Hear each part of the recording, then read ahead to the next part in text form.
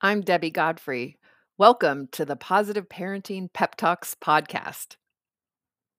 Today's the next excerpt from Robert Fulghum's book, All I Need to Know I Learned in Kindergarten.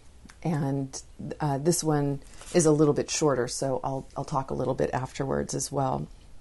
In the Solomon Islands in the South Pacific, some villagers practice a unique form of logging. If a tree is too large to be felled with an axe, the natives cut it down by yelling at it.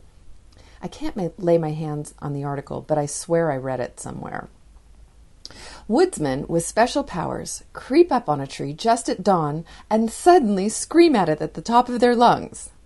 They continue this for 30 days, and the tree dies and falls over. The theory is that the hollering kills the spirit of the tree. And according to the villagers, it always works. Ah, those poor native innocents, such quaintly charming habits of the jungle. Screaming at trees, indeed. How primitive. Too bad they don't have the advantages of modern technology and the scientific mind. Me? I yell at my wife, and yell at the telephone and the lawnmower, and yell at the TV and the newspaper and my children. I've even been known to shake my fist and yell at the sky at times. Man next door yells at his car a lot. And this summer, I heard him yell at a stepladder for most of an afternoon. We modern, urban, educated folks yell at traffic and umpires and bills and banks and machines, especially machines. Machines and relatives get most of the yelling. Don't know what good it does. Machines and things just sit there. Even kicking doesn't always help. As for people, well, the Solomon Islanders may have a point. Yelling at living things can tend to kill the spirit in them. Sticks and stones may break our bones, but words can break our hearts. I think one of the most rewarding things that I get out of conveying this information to you is when you yell less at your kids. And the thing is, parents hate yelling, and if you don't have other things to do instead, then you often get pushed to that point. So figuring out ways to respond to your kids instead of yelling. And the first thing is really just to take some deep breaths when you notice yourself getting there. And often that breathing can help get blood flow back to your brain, oxygen back to your brain, and give you an idea. It'll allow an idea to pop in your head when you feel like you're starting to lose it.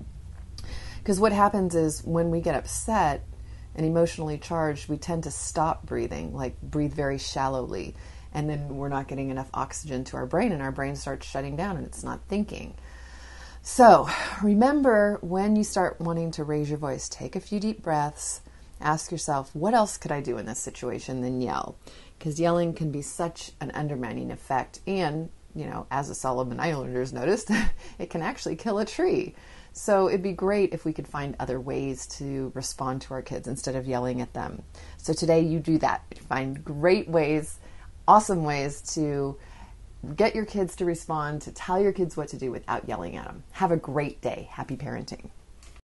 Thank you so much for joining me here at the Positive Parenting Pep Talks podcast. I assume you're here because you're getting something out of these daily pep talks. And wouldn't it be great if more parents could hear more about these ideas for their children? And you can help me in a great way by liking the episodes, by sharing them on your social media, and especially by providing a review on your platform of choice. So if you could do me a huge favor and do that, it would really help get this out to many, many, many more parents. And we can all help our children feel more seen, heard, and understood, which is my life's work, is to make sure that all children feel loved and appreciated, and that we can discipline them without breaking their spirit. So I hope that you've enjoyed these podcasts and will continue to enjoy them. And I really appreciate any support you can give me here at Positive Parenting Pep Talks. Thank you so much.